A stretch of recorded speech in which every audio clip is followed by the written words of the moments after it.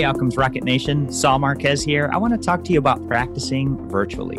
FullScript is a virtual dispensing platform that helps practitioners dispense professional-grade supplements and improve patient adherence from anywhere. For example, when you write a prescription, it's sent directly to patients via text or email, and when they place an order, the supplements get shipped right to their door. It has the most comprehensive catalog of products and has adherence tools like refill reminders and auto reorder. It's loaded with features like EHR integrations, patient wellness content, evidence-based protocols, and adjustable profit margins. Best of all, it's free.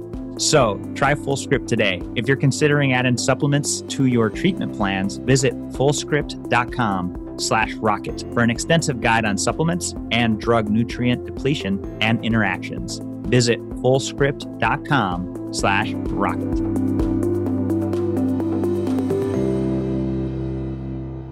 Welcome back to the podcast. Today I have the privilege of hosting Dr. Jeffrey Dobro. He's partner, H&B strategy, and innovation leader at Mercer.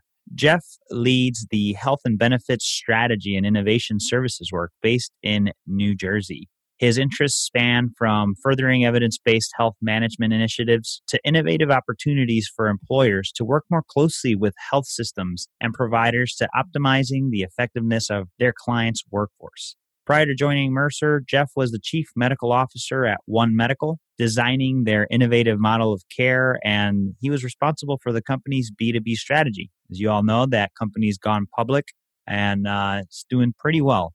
Jeff has also served as the CMO at Red Brick Health, where he was responsible for the company's clinical programs, well-being, disease management, medication therapy management. He led design, development, and ongoing operations of the clinical and coaching programs, as well as leading outcomes research for a range of population health programs. Previously, he was partner at Willis Towers Watson, where he was responsible for employer-based health management programs, employer-provider contracting, and on-site, near-site clinics. He's operated a national group of 58 primary care medical practices, was CMO of an early ACO management firm, and was an analyst at a hedge fund.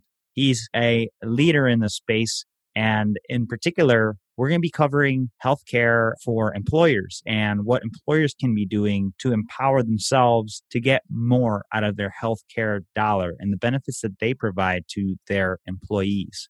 Jeff is a board-certified internist and rheumatologist and an associate professor at the NYU School of Medicine.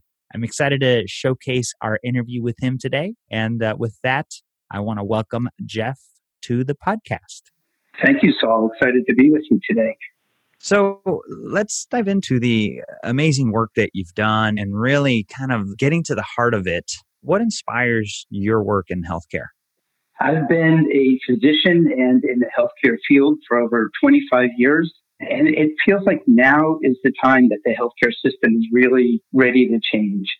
My inspiration really is around transforming the healthcare system to better serve the entire population of the United States and the patients that need care day to day. Well, I think it's a great way to do it. And you've been part of some really interesting companies, One Medical that just went public and Virgin Pulse and now Mercer. Your influence as a physician leader in the space is very, very interesting and inspiring.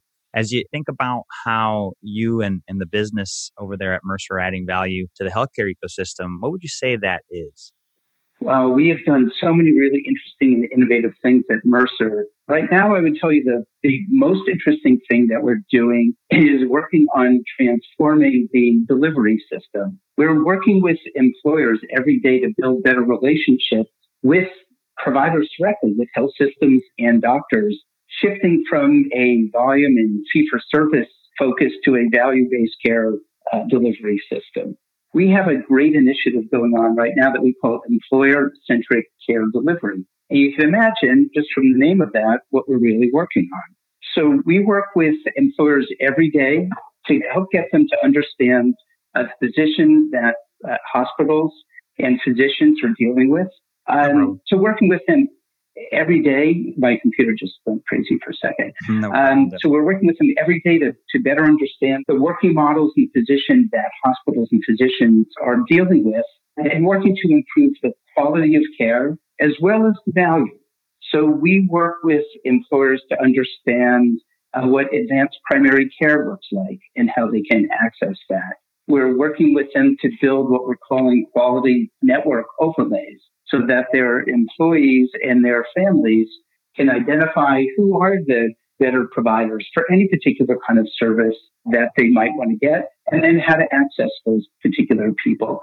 We're working with some other programs where we're directly contracting with provider systems, whether it's around centers of excellence or bundled payments or even accountable care organizations. There's a lot to be done, and you guys are very focused on that. As you said, love employer-centric care delivery.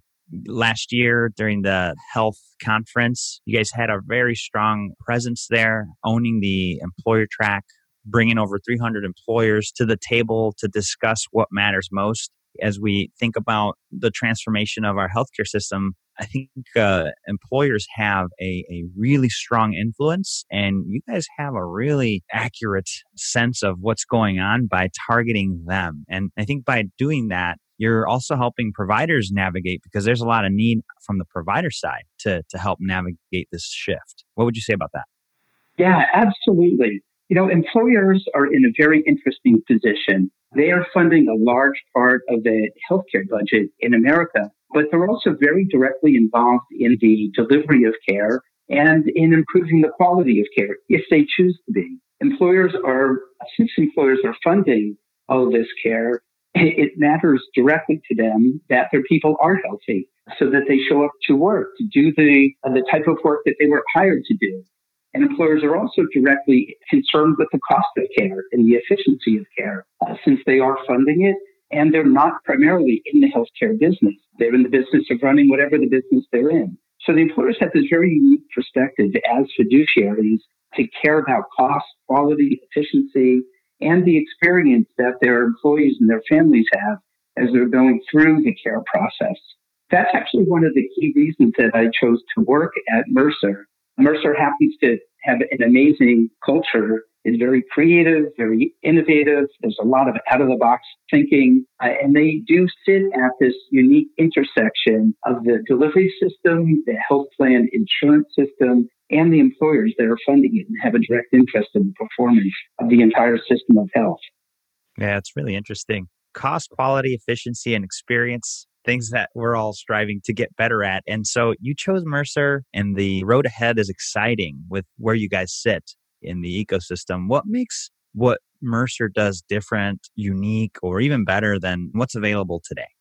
Well, sitting in this unique position that we have, which is right in the intersection of both the financing, the delivery, the quality, the insurance, it allows us to bring creative ideas together and bring partners together that might not normally ever work together.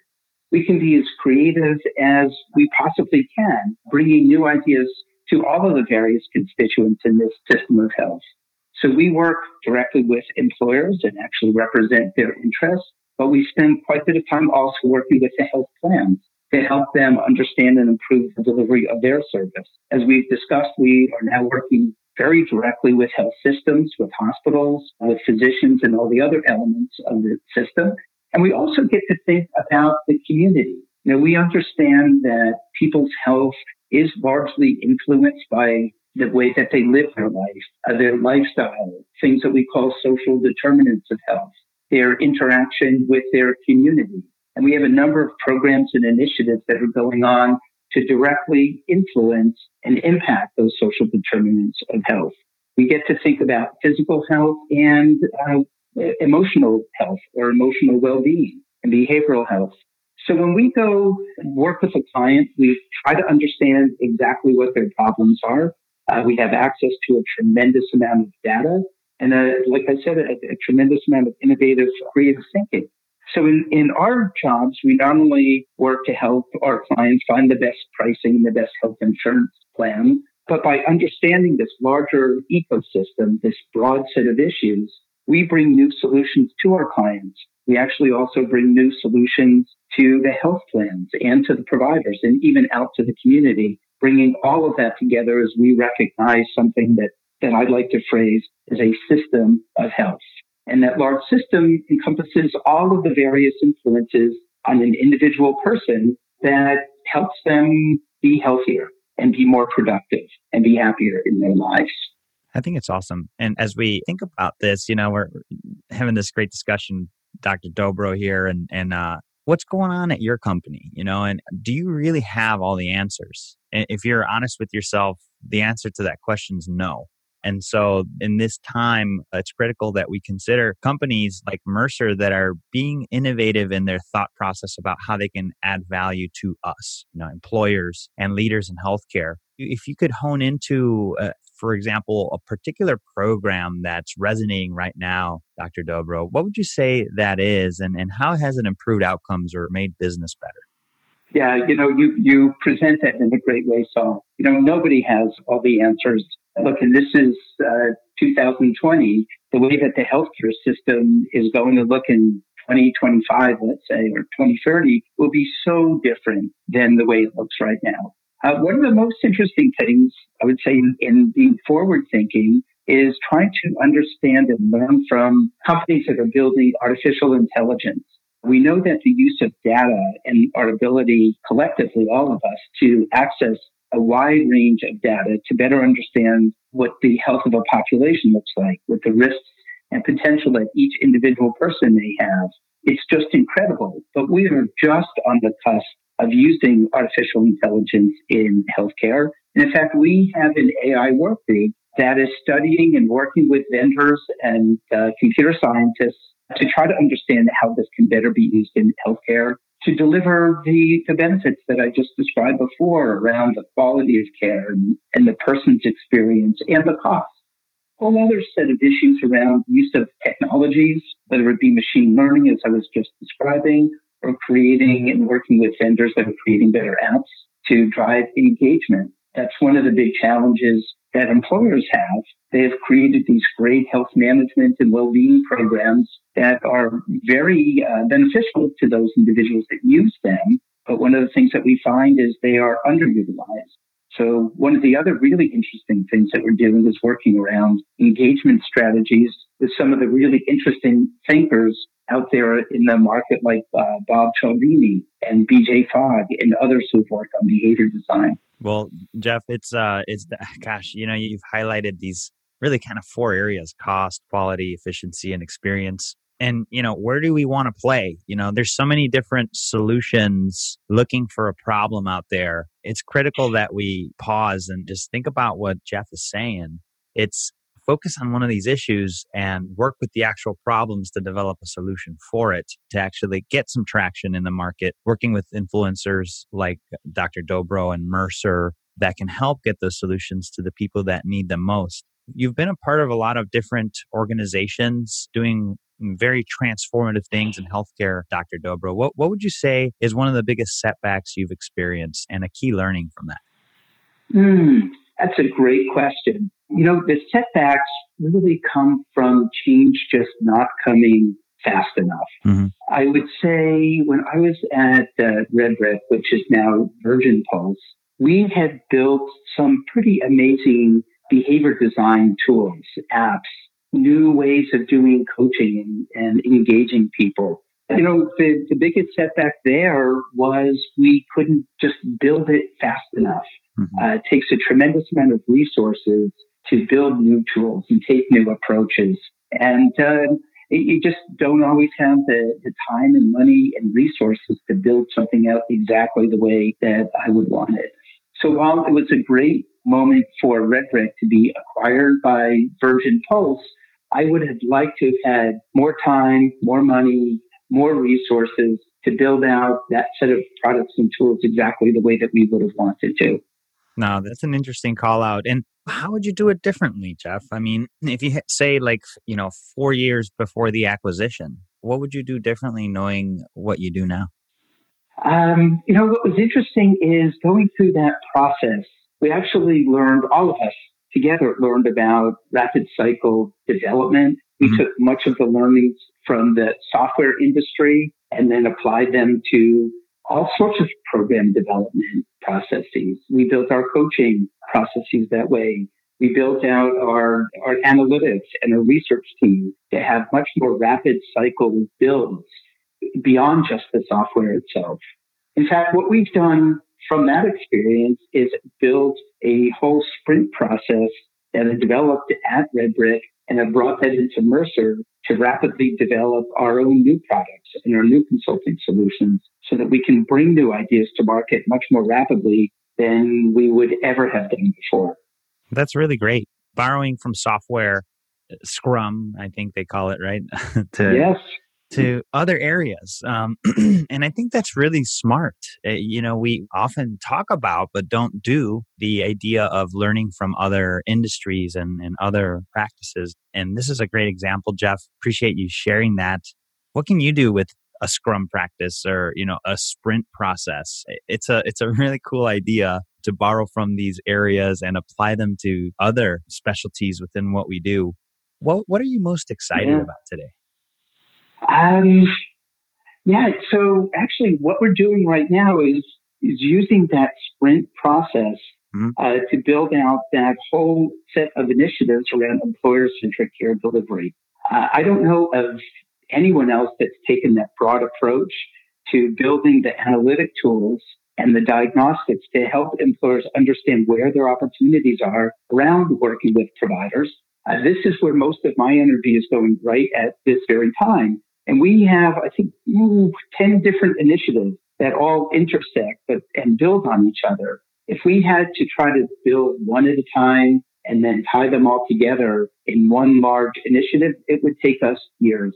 Instead, what we do is we have 10 different sprint teams running through what we're calling a stage gating process of building out a wireframe, not typically a term used in consulting, but we look at these as though we are building little bits of software that are all connected. So we run through a sprint. We have a few different steps that are involved, 5 different steps generally, where we have some wireframing and design. And then we engage with what we call our challenge team to help us understand where we've hit it right and where things need to be changed, or where maybe we've come up with completely untenable ideas. We go back and then restructure the product that we're delivering, come back to our challenge team one more time. Then they'll have us build our business case and we bring it then to senior management with a go or no go, or potentially go back and even rethink the idea. That entire process is only a 6 or 8 week process instead of a year-long process. And as we're doing that, we're also tying all of the elements together. And we've now tested this out with several of our clients, even as we're going through these early iterations and getting a tremendously positive response from employers who previously had really shied away from even thinking about engaging with provider systems. Well, I think it's a very unique way of approaching very common problems with new thinking. And so it's exciting to hear about how you guys are doing it, Jeff. And the way that you mentioned it at the beginning of the podcast captures so much, the employer-centric care delivery. And from my perspective, I believe that one of the strongest forces in the transformation of healthcare is going to come from the employers. So it's so great that you guys are focusing your efforts there. How would you say, for those that don't really know or understand, how does Mercer fit into the picture? And who can reach out to you guys? Like, who are your typical collaborators in this type of work? That's really interesting. So what we're doing now is we start in a local market and we bring the major health systems to the table and we bring the major employers to the table. Mm-hmm. And we start initially just by talking about the quality of care. And we may talk about maternity care or cardiac care or orthopedic care, cancer care, you name it. It's whatever the key topics are that are of interest to our employers. Mm-hmm. We call those quality improvement collaboratives, and we've been running those in a number of markets across the country for about 3.5 years now. And then what will happen from those is a level of trust is developed. Trust is always one of the barriers to get two parties that either don't know each other or may have even had or perceived that they've had an adversarial relationship, when in fact they really haven't. So we start by having these quality discussions, and then the employers really see that providers might be willing to work with them directly or think about delivering care in a different way, or maybe do a direct contract Then we build on those initial conversations to build out business relationships. We may work with third parties, or we may work very directly with the providers. And in different markets, we've built out what we call an advanced primary care model, where the employers contract directly with these very unique and very innovative primary care groups to expand access and the ease of service, improving the quality of care, reducing the total cost of care, and working on preventive services, and working with what we call high-value specialty networks in each of these markets, in each of these communities. Like I mentioned before, we would also work on identifying what we might call centers of excellence. That might be centers of excellence available on a national basis, or through our analytics, identify those high-performing provider organizations that are right in the community.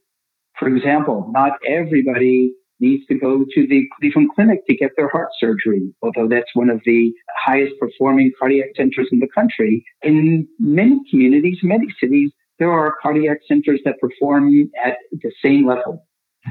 So our employers are looking at that as one of the interesting solutions that we bring to the table. One of the things we also might do is connect them to accountable care organizations right there in their community.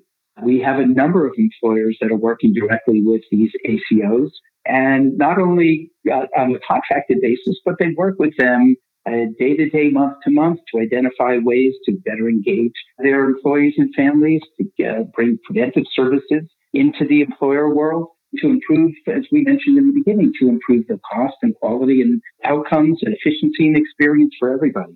So this is pretty unique.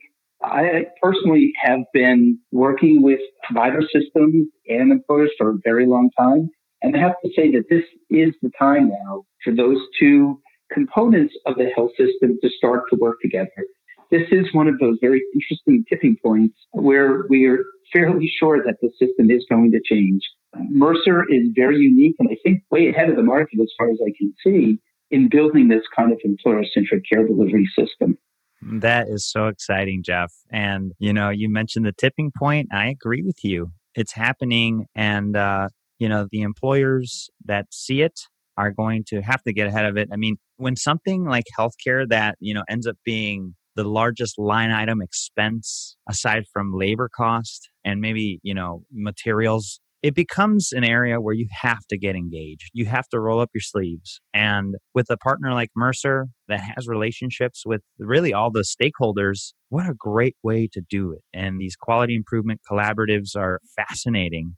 It'd be really cool to sit in on one of those, just to hear the discussions that happen, the real world things that matter to these employers, the, areas that providers could help. What a great way to do it. And I know you guys are going to be back at that health conference again. I'm excited to see you guys there again with the hands-on approach to that track, the employer track. So folks, if you have a chance, this is the tip of the iceberg to engage with Mercer and Dr. Dobro. More to come at that event. But before we conclude here, Dr. Dobro, I'd love to ask firstly, what is your favorite book? Always interested to hear what the thought leaders are reading. My favorite book is called Corelli's Mandolin. And it's a book actually about some rural families living in the mountains in Greece during the time of World War II. And it's about the humanity and the frailty and the strengths of individual people when they're under duress, and the creative and energetic approaches they take to make their lives better and stay alive. Wow. That's a cool book. Corelli's Mandolin? Corelli's Mandolin. Corelli's Mandolin. A great recommendation, striking at the heart of human character and perseverance. As something that we need a lot of as we engage in the transformation of health. Tell us a closing thought here, Jeff, and the best place where the listeners could continue the conversation with you and Mercer after this podcast is over. Sure. In closing, I would just say, be persistent, be creative. Now is the time to make change. And Mercer cannot do this by themselves.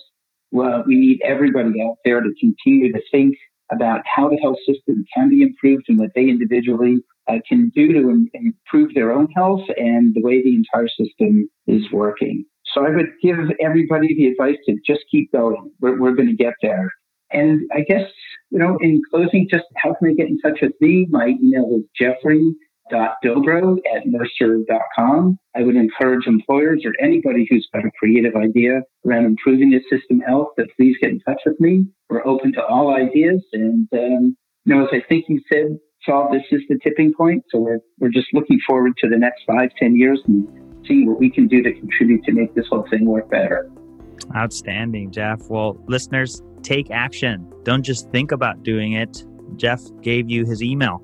So if you have an idea and you believe that you don't know everything, that there is a way to do it differently and better, now's the time. And with that, just want to give you, Jeff, a big thank you. And listeners, appreciate y'all tuning in and looking forward to continuing the discussion.